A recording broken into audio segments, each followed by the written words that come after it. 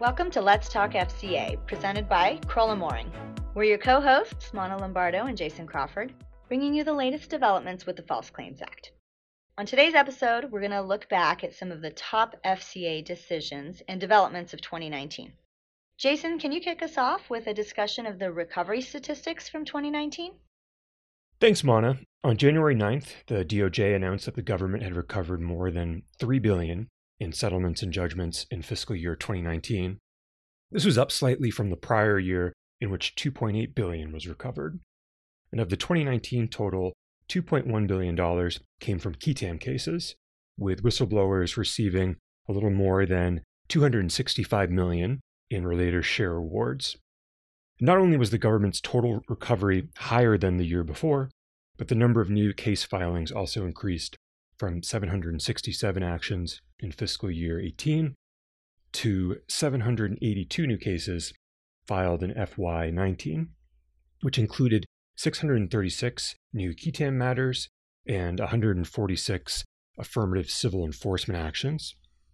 Once again, healthcare-related settlements and judgments, which totaled $2.6 billion, made up the majority of the 2019 recoveries.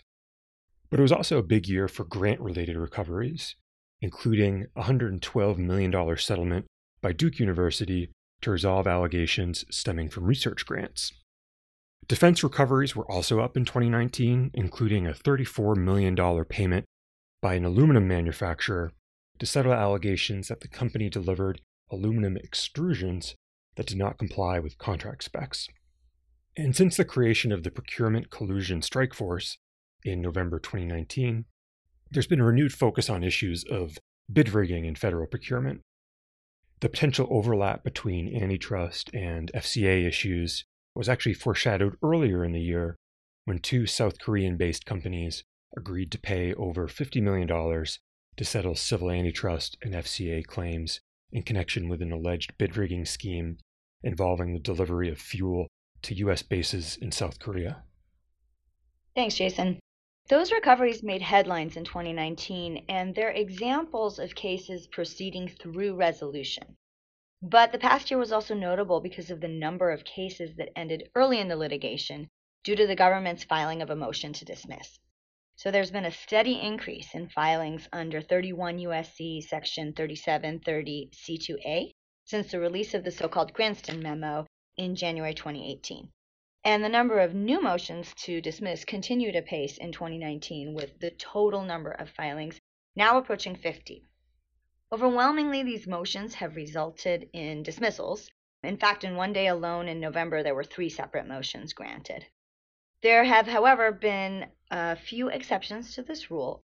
So earlier this year in the UCB case, the United States District Court for the Southern District of Illinois denied the Department of Justice's motion to dismiss after applying the Ninth Circuit's rational relations standard from the Sequoia Orange decision, which requires that the government establish a valid purpose and a rational relation between dismissal and accomplishment of the purpose.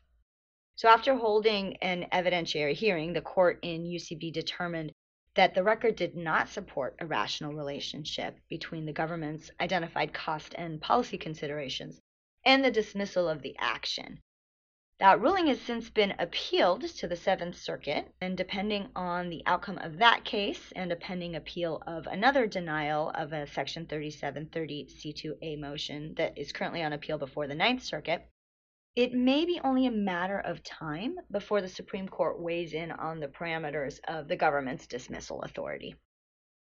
Speaking of the Supreme Court, in May, the justices addressed a circuit split on the FCA's statute of limitations. In Cochise Consultancy versus U.S. Ex Rel. Hunt, the Supreme Court held in a unanimous decision that qui tam relators can invoke the 3-year tolling provision at Section 3731b2 in cases where the government declines intervention. Under the False Claims Act, cases must be brought either within 6 years of the alleged violation or 3 years after material facts are known or reasonably should have been known by the official of the United States charged with responsibility to act in the circumstances, up to a maximum of 10 years after the violation occurred. Prior to the Supreme Court's ruling in Hunt, there was a split among the circuits as to whether relators could take advantage of the 3-year provision add Section 3731B2 in cases where the government declined intervention. But in Hunt, the court relied on an interpretation of the plain text of the statute and found that the 3-year limitations period was applicable even in cases where the government declined to intervene. This decision is notable in that it will allow relators to take advantage of 3731B2 in declined cases so long as their action is brought within the statute's overall 10-year limitations period. 2019 also saw the formalization of the cooperation credit policy, first previewed by DOJ leadership in 2019.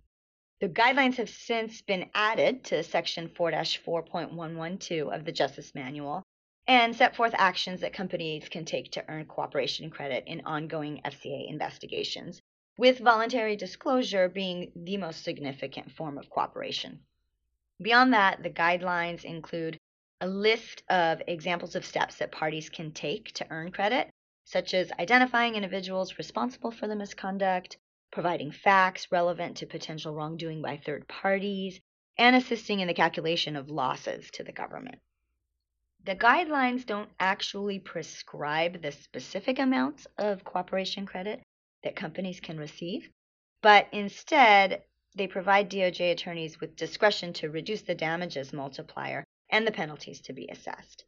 And perhaps most importantly, the guidelines underscore the importance of compliance programs, stating that the strength of a company's compliance program can be considered when evaluating potential cooperation credit.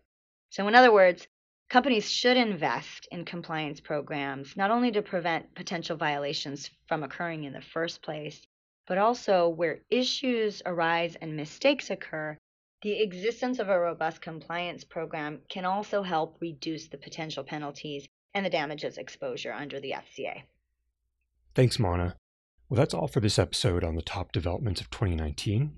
Before we close, I wanted to let our listening audience know that this will be my last time on the podcast because I'm going to be leaving the firm to take a position in the government to pursue a long-standing interest in public service. Even though I will no longer have the honor of being Mana's co-host, I look forward to being an avid listener and following important developments in this important area of the law.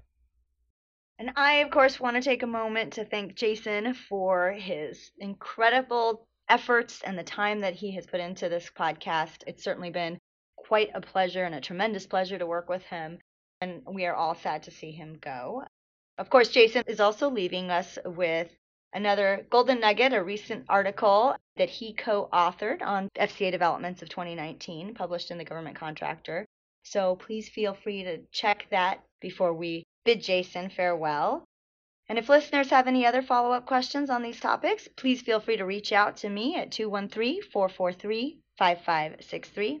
Thanks for listening, and we'll see you next time on Let's Talk FCA.